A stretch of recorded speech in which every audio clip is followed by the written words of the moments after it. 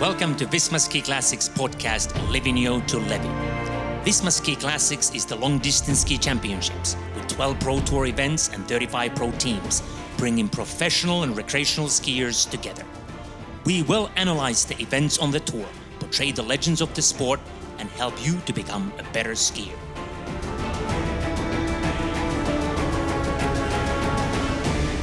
Hello folks, once again, this is another episode of Livigno to Levi, and this is Visma Ski Classics, of course, and I'm your host, Teemu Virtanen, and now we are talking about one of the greatest events in the Pro Tour, the one big one in Norway called Birkebeiner-rennet, or Birken as many people call it, and on the other end I have the chief of competition there, Sølvi Amundsen-Aas. So Sølvi, how are things over there in Norway at the moment? Well, we are waiting for the autumn to prepare for winter conditions. We have had the first snow, but it's gone, and we're waiting for more.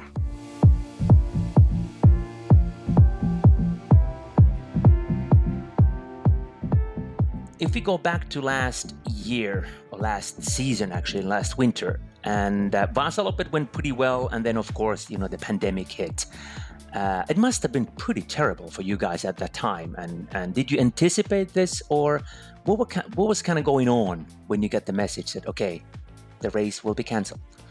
We got that message on the big day where we had scrambled all the volunteers who were going to participate doing the best race ever. We've had the best winter conditions ever this winter. The track was well prepared, but of course we had planned for the pandemic, but when it hit us that hard that week, there was no choice. Did anyone come over there anyways and do the race by themselves? No, they closed the border, so no one came. So after that, of course, then when that was over, then how did you kind of bounce back? What did you do after that, and when you kind of regrouped and started to think about the this year? We have started the planning now. We are in close dialogue with the officials, the doctors at Rena and Lillehammer, and we're discussing different alternatives because we really want to make the race this winter. So we plan in different scenarios. Can you talk about those a little bit and what kind of scenarios you have in mind? Because, of course, a lot of people are concerned and it is a huge race, thousands and thousands of people. So how are you going to be able to carry that out? In the rules in Norway now is that you can have 200 persons in a group, and then we can have different groups or the waves at the start field then. So if we make sure we don't mix people together from the 200 groups, we can send one group and then take another one and send. So we will have a slightly delay between the groups. We normally have waves with 5 minutes between, but this year we can make it like quarter or 30 minutes and use more of the day. And if it's really bad in the winter, we can also maybe use Friday and Sunday. So we make the race during 2 or 3 days. So you will definitely stretch it out. Yeah, it's possible to stretch it out. So what is allowed in Norway today is 600 persons. Then you make them in groups, 200, 200, 200. And that's something we can do. And hopefully they loosen it a bit up for the winter. Then what about the surroundings? I mean, how many people can you take in to Lillehammer? Are there any restrictions on that? The race is one thing, but then that will of course be the discussion with the local authorities at Lillehammer, the doctor, because how many people can you have at Lillehammer during one weekend? Is the capacity of the accommodation, the hotels, and another problem could be the buses, of course, because if you don't travel your own car to Rena, you have to take the bus to get it back. It's a logistic problem because you start at one end and end up in the other end. And then what about the traveling? Can foreigners come to Norway, and then again, can you guys leave your country? What is the restrictions that you have? They are under. They are changing all the time because we mark countries red if they have more than 20 disease per 1,000 persons, I think. So sometimes it's allowed to go abroad and sometimes not. So each country has to follow their rules regarding if they could come to Norway or not. So could there be a case that you have pretty much a domestic race, that you have only Norwegians racing at Birkebeiner, no international guests? I know the Visma Ski Classics, they are planning a normal season where they may become 2 weeks in advance because of the quarantine. The challenge is to plan different options so that in some way or other we can do the race. But when you think about these kind of special restrictions, special cases that you have to kind of go through, how much does this kind of affect your work? I mean, I assume it's so much more you need to do nowadays because all these, restrictions we have. Well, we started the planning pretty early this year because we had to cancel the bicycle race in August. So we are all of us are planning for the ski race now. If you compare this year to the previous ones, you've been in your post for 10 years now, so it must be very different this year compared to the others. Yeah, it is different because we have to plan different scenarios. But again, we started earlier. We've got more experience. We have experienced the pandemic. In March, we stopped the race. We planned for the running with the corona restrictions. So we have a basis to pick it from, actually. Speaking of your job, since you are the chief of competition, what really goes into this? What are your responsibilities? How is your normal day? I understand that this year is a little bit different, but normally, what do you do? As the chief of competition, I have the responsibility to make all the sports and logistics and everything from the people come here to they leave till they leave. I organize the organizing committee on both sides of the mountains and all facilities in the mountains. I have the responsibility for all the volunteers joining the committee or just working that day. So we normally start the meetings at the end of November for the next year season. And then we have regularly meetings with all the groups who participate in making the race. So I'm in charge of like 200, 250 basic volunteers who, again, are leading other groups during the day of the race. And it's the jury work and the planning, the safety, security, medical service, dialogue with the local authorities, police, everything. And how did you actually get involved? It was about 10 years ago since you started working for the organization, but what's the story behind it? The story behind it, I've been as an officer in the Norwegian Army for 21 years. Actually, first female company commander in a rifle platoon, a rifle company. That was the start. And the army, that's logistics. Much of the operation is logistics. And then I also been in the medical services where I live. And I have 3 sons, 25, 27, 29 years old. They've all been skiing and biathlon and cycling. So then I started organizing sport events. So it's logistics and sporting. And I love skiing. I participated twice in the Birkebeinerrennet. Don't ask about my personal record there. I was going to. No, I think I used around 5 hours. That's Yeah, good. yeah, not bad. So, Army, that's really interesting. Let's talk about that a little bit before you started working for Birken. Why Army, and what did you kind of learn there by being, as you said, the first female commander? It's, of course, the leadership. It's planning things and operations. It's to lead things when it's urgent to make right decisions.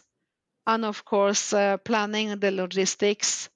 It's like moving armed forces from Rena to Lillehammer or let the Birkebeiners ski themselves. It's pretty much the same in the planning. You have to plan risk management, security, moving personnel from one place to another, organize. Yeah. So were you asked to join Birken, or how did that happen? No, it's full-time work as a professional. So I just had to apply for the job and I saw it advertised in the papers. That's the job for me. Yeah, I was going to ask you, why did you feel at that time that is a perfect job for you, besides that you like skiing? I like skiing. I like management leadership. I like organizing things. I like being in contact with the people, having those personal groups in the organizing committee. I really enjoy that work, and that we all together make something special as Birkebeinerrennet is. And when you're standing there at the start and you see like a big snake with people skiing uphill, it's marvelous.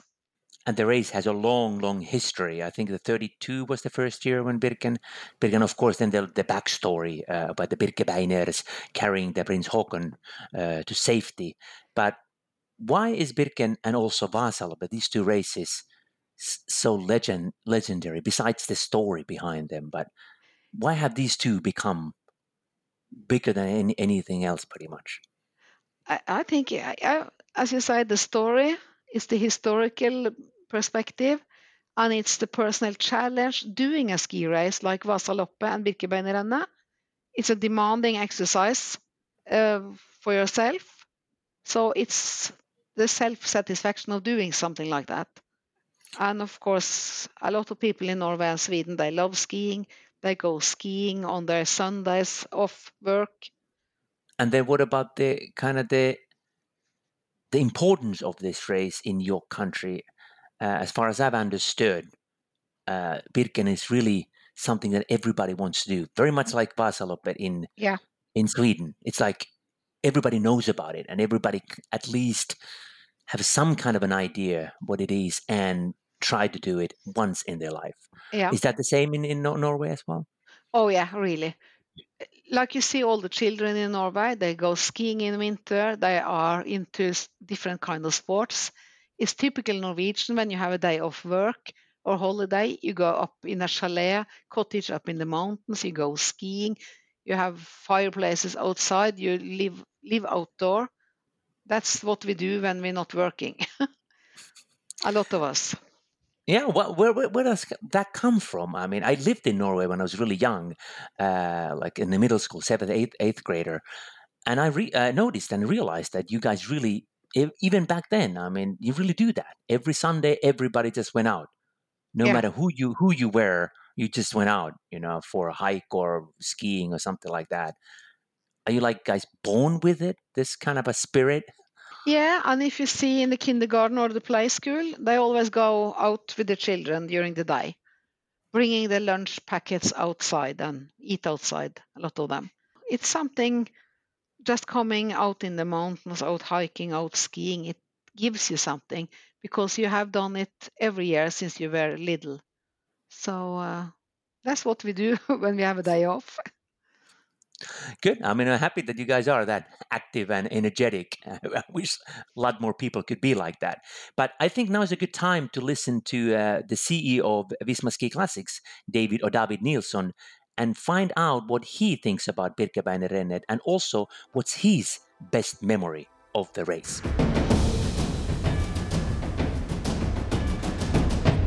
Birkebeinerrennet is one of the monuments in the Visma Ski Classics Pro Tour. It is, first of all, the first race every year in Norway, and Norway is maybe the home of the cross-country skiing sport. And to come there and feeling the atmosphere that the Norwegian have and the passion for the sport, it is something you have to experience. The race, the course itself, starting in the small village of Rena and going over the two big mountains on the way to Lillehammer and finishing off in the 1994 Olympics arena. And then after the finish, going down to the very beautiful, picturesque city, wooden city of Lillehammer on the streets there, and walking on the shopping streets, and it's a great experience. And yeah, so Birkebeinerrennet, I think, on a good day with the sun shines and everything, it's unmatched in the tour. a race, of course, I have to mention as a special one was when Petter Eliasen and Martin Jonsrud Sundby in 2015 fighted each other. And Martin at that time was the strongest one in short distance skiing, being extremely good at uphill skiing. And then coming to long distance world, challenging Petter, which was also in a good shape. And Petter was going without kickbacks and Martin with kickbacks. And the fight between them, where that year Petter won, was I think an eye opener. It set the standard of the long distance skiing world, that we actually raised the awareness of the sport in a big way. And then 2 years later, of course, Martin, as a great skier and great competitor, came back and wanted to show who's the strongest. And at that year, Petter had actually been injured or sick before, I remember, so it was not maybe against him so much. But Martin came back and showed an totally amazingly strength. He went away in the uphills and was some minute and a half or so in front of the other. And then I was sitting in the TV bus, as I always do, trying to look at all the screens and seeing what we're doing. And I see this skier that hit. I see Martin flying in the snow, and I was like, what was happening? And I understood it was one of our TV skidos that was hitting him, and this falling in like a snowball into to the snow. And the first feeling was, I just hope it went okay with Martin, because it looked really ugly. And luckily he came up on the skis and finished and won the race. And we were so relieved that that incident didn't change the turnout of the race. And then afterwards, I of course went from the behalf of the TV production to apologize to Martin, and with deepest regrets of what happened and so on. And I think he accepted the apologize. And we had to go into the press conference talking a little bit what happened. And on the way in, there is actually sitting both the Crown Prince of Norway and the Crown Prince of Denmark. Both of them had skied the race, which they quite often ski, long distance skiing.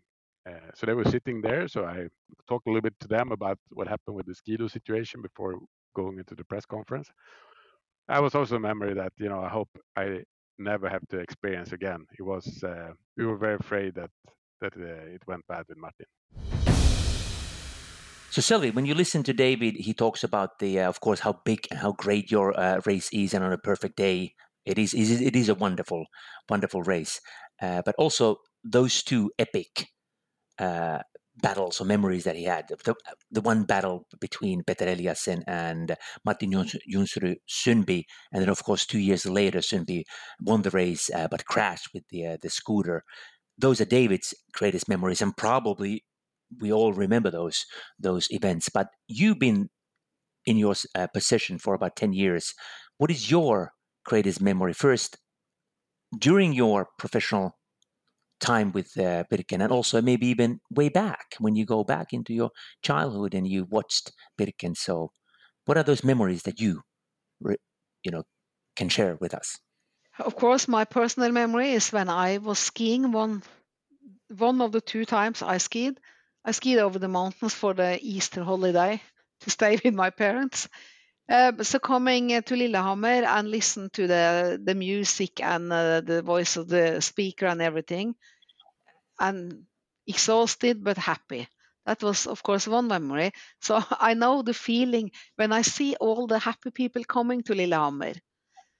So that is great, and I think every race is unique and great when you are there at the start position and at the finish line. But like 2 or 3 years ago, it was really, really cold, and we were standing at Lillehammer waiting for the last skiers. I think it was some Australians who came when it was getting really dark. See how exhausted and happy they are, and listen to their story. That is, of course, great. And since you've done the race yourself, and you keep saying or keep referring to the challenge, the race isn't really that long. I mean, 54 kilometers, but it's very, very demanding course. But what would your advice be to just regular folks who are doing Birken for the first time? Make your entry as early as possible, and then you have the goal for the season.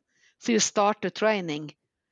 And that's one good side, because it's a rainy Saturday. You would like to sit in front of the television, but instead you have the push. I have to go out skiing. I have to do my training. So that's a good advice, because it is challenging if you want to like it or not just hate for 54 kilometers. Because it's demanding at the beginning. It's uphill, like the first 10 kilometers, and then it's just a little break, and then it's uphill again. So that's the good advice, to be have a good grip wax and strong enough to walk uphill, and don't rush out too fast. You have 54k to win the race. It's not won the first kilometer. It's like when we let the people in the start field in the group, they're chasing each other in. But you have plenty of time to make it. So don't start too fast. That is a good advice. A lot of people say that because it's a long, long climb before you reach the first it is. mountain. And I mean, Vasaloppet is also great, but it's a bit more flat. So you can come through it even if you're not a good skier. So I think a lot of us should avoid the double poling and rather have the grip wax. It's challenging because it can be like plus 5 degrees down at Rena. You can have minus 10 up in the mountains, and you go up and down and up and down. And the wind. But it can be windy, so it's important to have the items you should have in your backpack. We're carrying a backpack of 3.5 kilos, and you should have a windbreaker and some warm clothes to bring with you. It's really good that you pointed that out, because that is kind of a characteristics of your race, that you have to carry that backpack, which kind of represents it actually represents the Prince Haakon and the weight that the Birkebeiners had to carry. Yes, it symbolizes the weight of the child, but it's also important regarding the security, because you ski over the mountains. The weather can change. It can be windy. It can be cold. We don't have a road with cars on next to it. The only point in the middle of the track is Kvarstad, when you're halfway, where it's possible to come in with a car. So if you have to take people out on the mountains, we do it on ski-doos. You have to be properly dressed and equipped. And for those people who haven't done Birken yet, so can you tell them what needs to be packed in that backpack? It's listed on our website, but the backpack, you need something to eat, something to drink, preferably something warm to drink, warm clothing like wool mittens, hat, windbreaker, trousers and jacket, ski wax, and maybe some sun cream and sunglasses. That's the important things to bring in your backpack. Indeed, a lot of important items that you need to carry over. But Birken, of course, is more than the 54-kilometer ski race. You have all kinds of activities over the year, and also other events in the winter. You have the skating race, children's race, relay. So can you just tell us a little bit about those other options that people can select? Yeah, we have for children and for the young people from 12 to 16 years. They start up at Sjusjøen and ski down to Lillehammer. And we have on the main weekend, we have on the Friday, the skating and the free technique, where you can use as long time as you like to. And we have the relay on the Friday.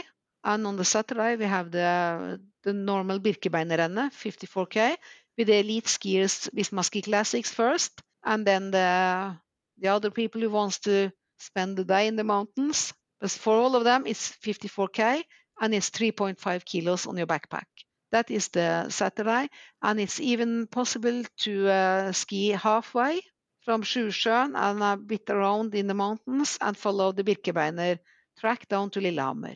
So we have events for everyone, all ages, and fast skiers and slow skiers and whatever. And also events in the summertime. Yeah, we have the running in June, and we have the bicycle race in August, which also is open for the same groups, for children, for elderly, for everyone. Keeps you busy. Yeah, keeps you busy. Keeps us busy and happy. You mentioned Visma Ski Classics, and what has this brand brought to you? I mean, Birken has a long history, of course. Visma Ski Classic is now 10 years old in this format, but of course, it's an important sort of an elite professional component to the proceedings. I think it has made us more popular abroad because the TV production. I mean, people in Mexico can watch Birkebeinerrennet. So I think it makes a lot of foreigners coming here to ski. We've had like 44 different nations last year. And also, you now belong to the Visma Ski Classics, the kind of the Grand Classics series, meaning you guys, Vasaloppet, Marcialonga, and then of course Iiseska Paresatka. How do you feel about that particular initiative? I think it's great to have that family and make it possible for those who love skiing and want to compete in those long races. So I think it's really good. Is there anything else you'd like to see in Visma Ski Classics? Any developments, any new things, anything that you like to see taking place? I think it's good with the sprints they made because it can be a bit boring just watching them double poling through the forest somewhere. So I mean, showing a little of the nature and the characteristics of the different races. That's great. So, what is your favorite race besides Birken, of course, but besides Birken? I have done Marcialonga twice. Except from that, I would really like to do Skate-Vasan or the one they do during the night. That would be great. Nattvasan. Yeah. Any other race? Any other kind of race that you'd like to do, or any other? I have been doing the Engadin skating. It's not a secret I love skating. That's totally different. So then you can do 2 races instead of 1. And that's possible if you come to Birkebeinerrennet. You can skate on the Friday and you can go classic technique on the Saturday. Speaking of skating, do you think there should be more skating in Visma Ski Classics? We had Engadin once, but I think it would be interesting to have a couple of races in free technique, yes. What could those races be? Anywhere where the track is wide enough. What about having both, the Birken skating and maybe have a 2-day event? Would that be possible? Yeah, I think we could develop it into that because we have the skating on the Friday and we have the classic technique on the Saturday. So that could be combined. And I know for a fact that our skiers will be interested. The pro team athletes will be interested in doing that. Even they train for it. They can do races back to back. So yeah, but it's difficult to develop too much for 21 because of the Corona situation. We have to plan to maybe do the race in more days. So I think we should be happy if we can do a normal race with the fair and good conditions for everyone. So I think maybe the new developing will be postponed to 22. I totally agree. Of course, this season will be different. We just have to focus on being able to carry out a good season, and then whatever development and ideas there will be later on in the future. But now I think it's a good time to listen to a couple of the winners, the former winners of Birkebeiner, and see what they think about the race, and also one interesting comment from just a regular skier, an amateur skier from Finland. Hello, my name is Petter Eliassen. I race for Team Ragde Eiendom. What makes Birken special is that it has a long history all the way back to 1932. It's one of our biggest races in Norway, and a lot of people in Norway and other countries have been really motivated by this race, and the best tactical approach I think is to start in a in a pace that you can hold because it's a long climb in the beginning. Other things you need to take into account when racing Birken is that you need to have a backpack with a certain contain and also a specific weight, so you need to plan this before you race. My own personal take on this race is that I think this is one of our most beautiful races. The grooming is often perfect, the tracks are wide, and it's a fair race, I will say.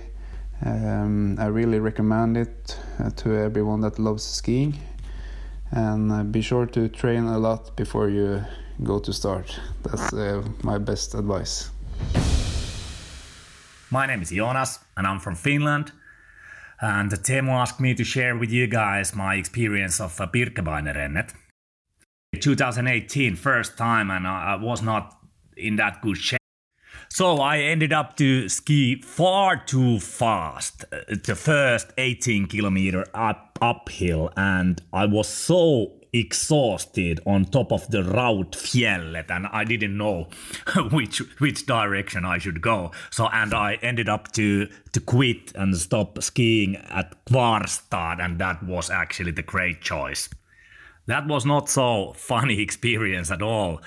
To come by bus back to the Lillehammer, so I ended up to make my second attempt on 2019, and I was better prepared, and I was able to finish the Birken in 5 hours.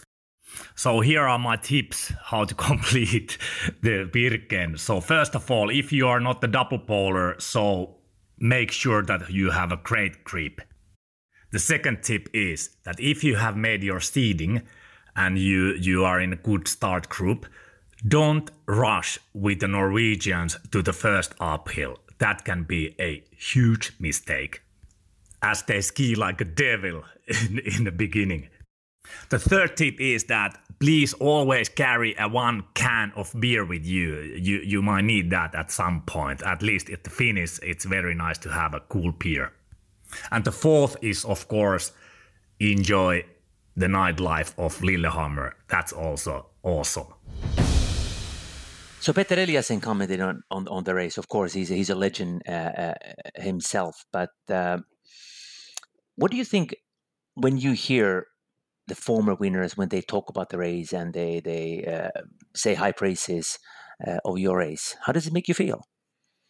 It makes me happy because we've done something good. People enjoy it. They love it. It makes something in their lives. So I'm proud, really proud. And speaking of Petter Eliassen or Justyna Kowalczyk, those two amazing victories, how did you feel when those happened? When the epic battle, for example, that David talked about earlier, and then later Petter Eliassen won the race again, and kind of be part of it and see those humble legends. I share the happiness, and we are also happy. There are always some tears coming, during that day when you see what it makes to people and how happy they are and how grateful they are. So, yeah.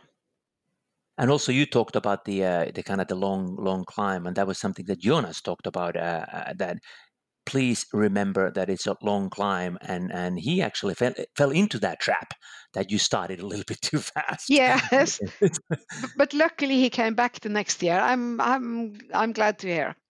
So, but that's probably something that everyone who's planning on doing the race needs to take into account, that it is probably, I think it's probably the longest climb in any race. Well, there are some other races with long climbs, of course, but I think your race is the one that has the longest first climb. Vasaloppet is 3 kilometers, but yours is pretty much, is it 13 kilometers or so by the time you reach the first stop, and then you go down and climb again. Yeah, so you don't go down, you just keep up walking upwards. It's just a little break and drinking station at Skramstad, and then you continue. If you describe a little bit more about if you describe the kind of the surroundings, we talked about the kind of the difference of this race and the characteristics and the nature around it. But once again, if you kind of walk us through a little bit of the race for those who haven't been there, we know about the first climb and so forth, but the course itself? The first 10 kilometers is through the forest up towards the mountains. And we have some summer chalets and summer farms, really old, you pass. And then you come to the first feeding station. And then you come out of the forest and up in the mountains, over the first mountain. And then you get a break and ski a bit downhill. Can be scary for some people. And then you come after 17 kilometers to the next feeding station, which is Dambua. And there you come up to the famous Raufjellet. It's the really windy part on a windy day over the mountains, and then you can see big part of the southern part of Norway because there are no trees up there. It's always a little windy up there, but it's marvelous on a sunny day. You get kind of tears in your eyes when you're there. And then you can relax a bit downhill if you like skiing downhill. On the good tracks, it's not a big problem. Then you come to Kvarstad, which is halfway. And there you have those cottages and summer farms. They're closed, of course, but you have the feeding station there and some live music and a lot of people watching you. So they kind of help you uphill because they're cheering at you and they're singing and making fun.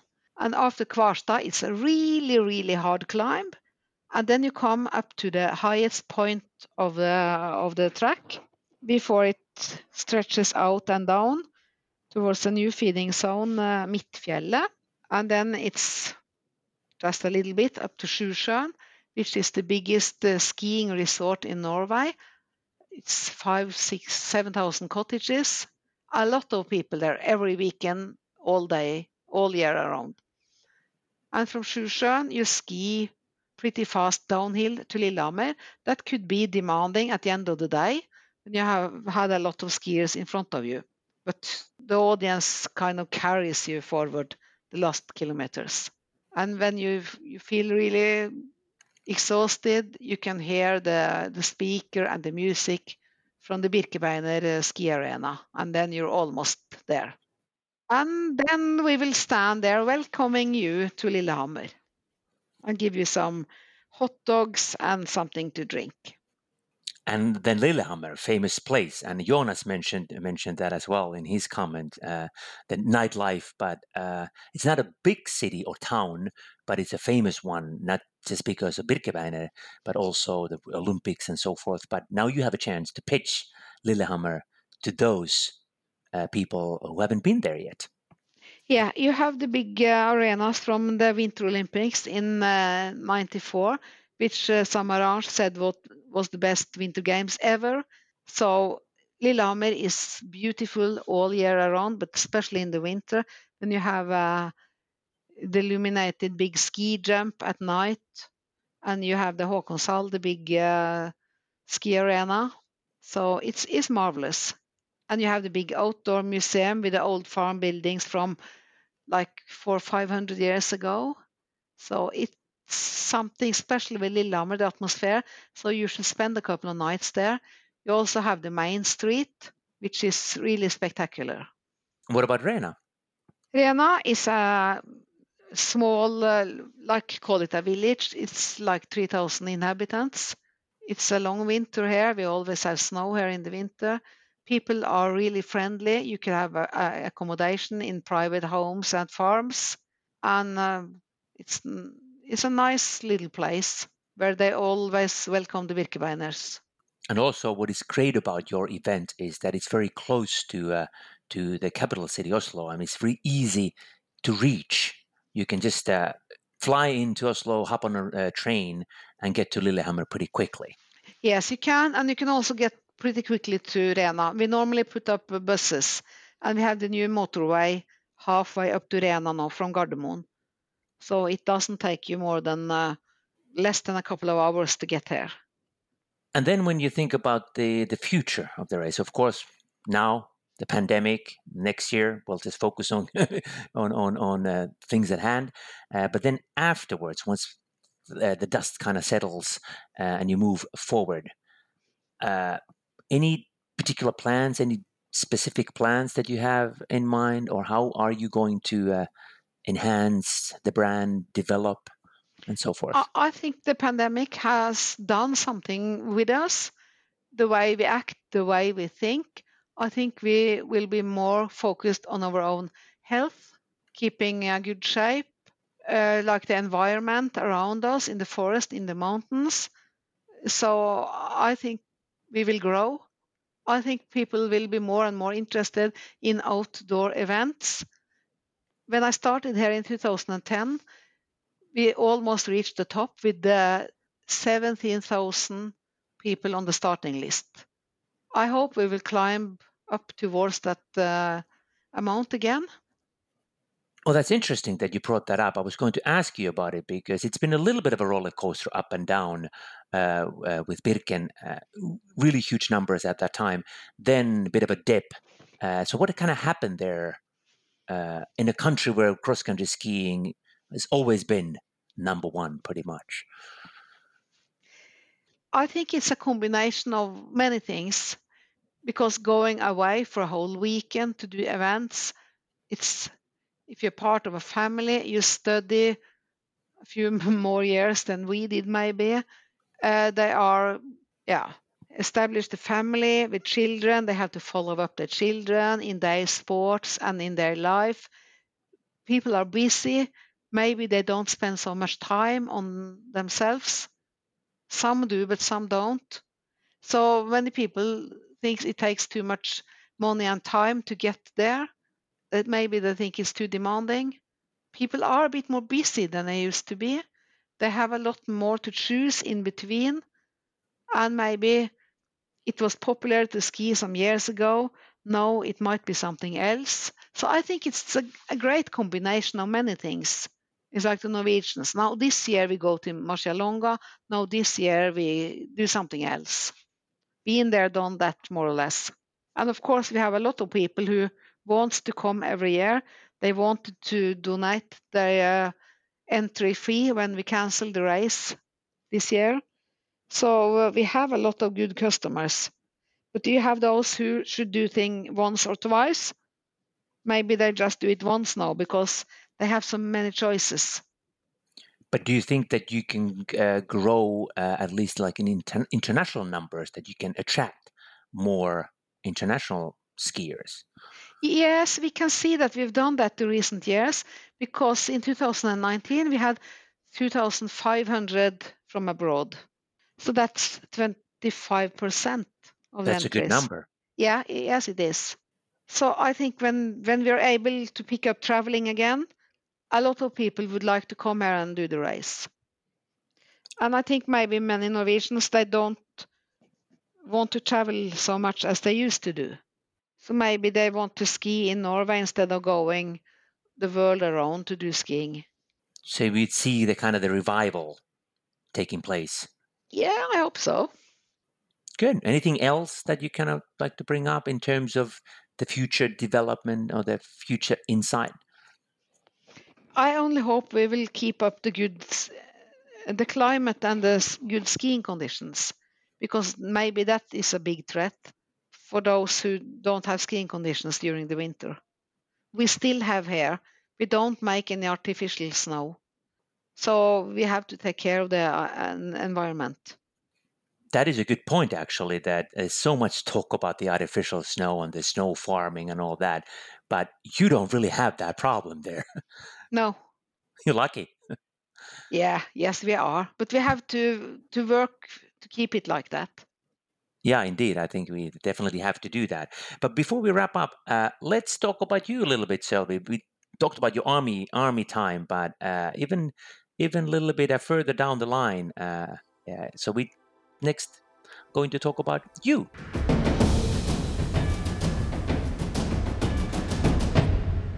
I was born and grew up in Lillehammer.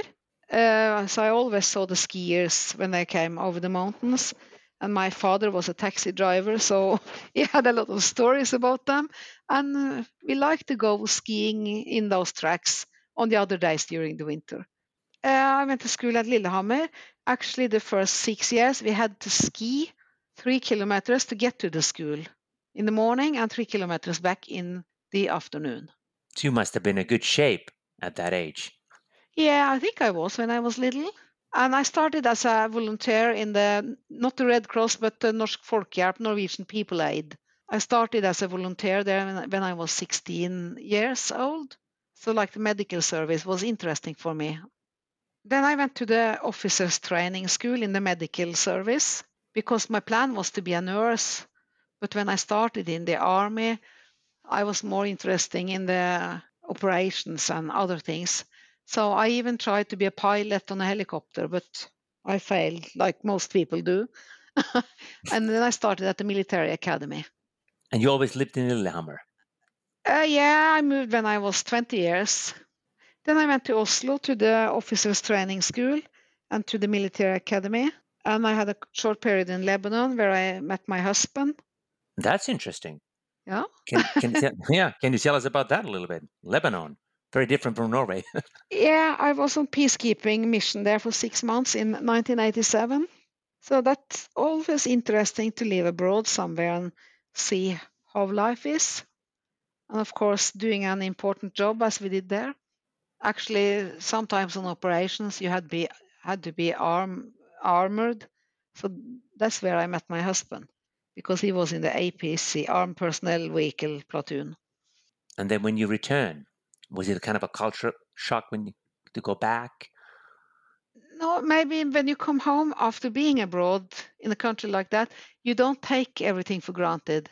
So it makes something with you. What is important? What kind of values? What is important to me? What is important to you then? I think the connection with people and the cooperation with people.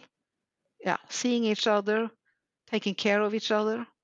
It's not only the material stuff, you know. And then what things are very important to you besides Birkebeiner and skiing, but at this stage in your life? It's to follow up my children is important, and also my own health is important. You see, I don't know. You see, I've always been really active, but in 2016, actually, we had performed a bicycle race back home in the club, and I was going to have a run in the forest with my husband, and suddenly I just fell over and my heart stopped. So he had to rescue me and get the ambulance out in the forest, and I was flown by helicopter to University Hospital in Oslo and was like chilled down and in coma for 4 days before I woke up. And I woke up, oh, it's the 2nd of May. I'm having the kickoff for the organizing committee for the race, so I can't be in hospital. Well, you have to stay here. Wow. So my husband had to do, So he pretty much saved you. yeah. If I had been running alone, I would have stayed in the forest. So he worked on me for 12 minutes before they came with a heart starter to get me restarted. Well, kudos to him. I mean, he was really brave. Yeah, I wasn't even brain damaged, I think so. So that was a good job. So to me, it's really important to have a good medical service in everything we do, because you never know. People can be well trained, fit. You don't know what can happen. So that's an important value for me. So when you kind of came back to life, I mean, of course, you don't remember anything, but it must have affected you. I mean, your perspective, your view on life must be very different now. Yes, it is, because you don't take anything for granted. And we also have a lot of those stories in our races, because on the bicycle, we never lost any participant. But we have had people with diseases like me, which fell over, and we have rescued them. And some of them, they come back and wants to thank us for saving their lives. So we always have different stories from the participants.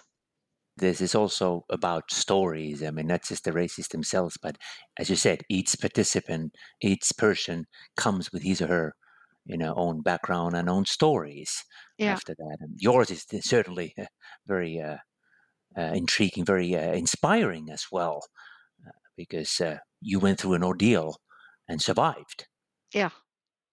And I always been skiing and cycling and taking care of the health, but what's in your genes you can't manipulate. That is well said.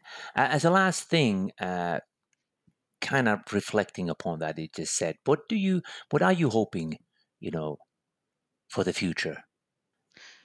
Of course, my work to make Birken make Birken great again, as you say. No, but get up of the valley and beat the corona and the disease and get Birken and the big races back on track. I still have something to do there.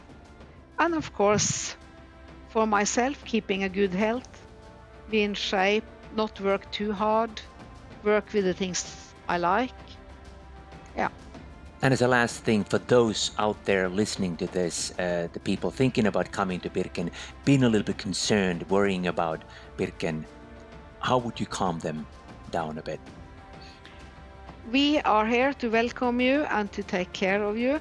If you do your training and preparations before you come, we will take care of you when you come. Make sure you're equipped and fit for fight, and we'll do it together. Thank you, Sylvie. Thanks a lot for being part of this, and I'm pretty sure you'll make Birken great again. I mean, it is a great race, but even greater. Yeah, make it greater again. Thank you. It was nice talking to you.